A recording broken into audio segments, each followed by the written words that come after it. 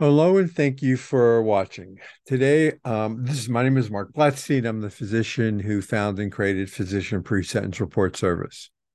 Today, I'm going to be discussing sentence mitigation, but I'm going to be dividing it into two parts. The first part is going to be on mitigation and the reentry plan as it applies, well, as all of these in this series will apply to your stakeholders, and the second one will be regarding mitigating towards early release. So here we're going to move into slide number 2, which there we go. And so the narrative is going to be attempting to your way to address the Department of Justice's narrative on you that's been out there in the press, which is your indictment. And it directly impacts your sentence, because right now your stakeholders, which is the judge, the prosecutor, probation officer, who you're going to meet at your pre-sentence interview. In the Federal Bureau of Prisons, it's going to be your case managers and counselors. Halfway house is going to be your residential reentry managers. And it's going to be others that you're going to meet along the way in the future that you haven't met yet. And so getting your narrative together uh, you have to.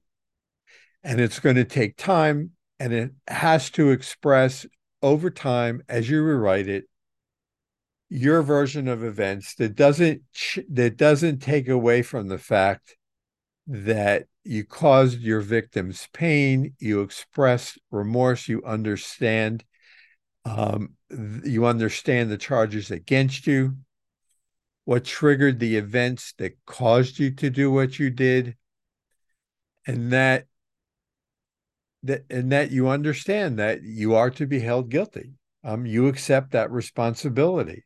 But it's very important for you to get this in writing in a cogent manner. And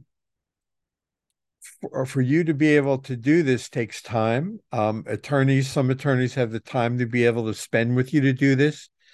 For those that don't, you may want to take on someone who has the time and expertise in this matter. Obviously, my phone number is there for you to come on board, but you don't need me. You can find someone else if you so choose. But getting this narrative into the pre-sentence report is important, and it allows the judge to then take the time to read it and possibly then enter into a conversation with you, which is called the allocution. And at that point in time, the judge is going to want to know what are you going to be able to do to not reoffend.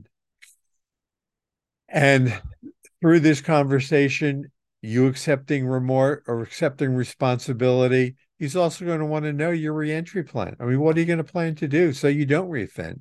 What are you going to do while you're in there? And this is all part of reentry planning, because this case manager, while you're in prison, is going to watch your reentry plan grow. I mean, initially, it starts, in different parts by putting together starts with your social security card, beginning your information in an organized manner, but it will have long-term preparation that will provide a pathway for possible early supervised release.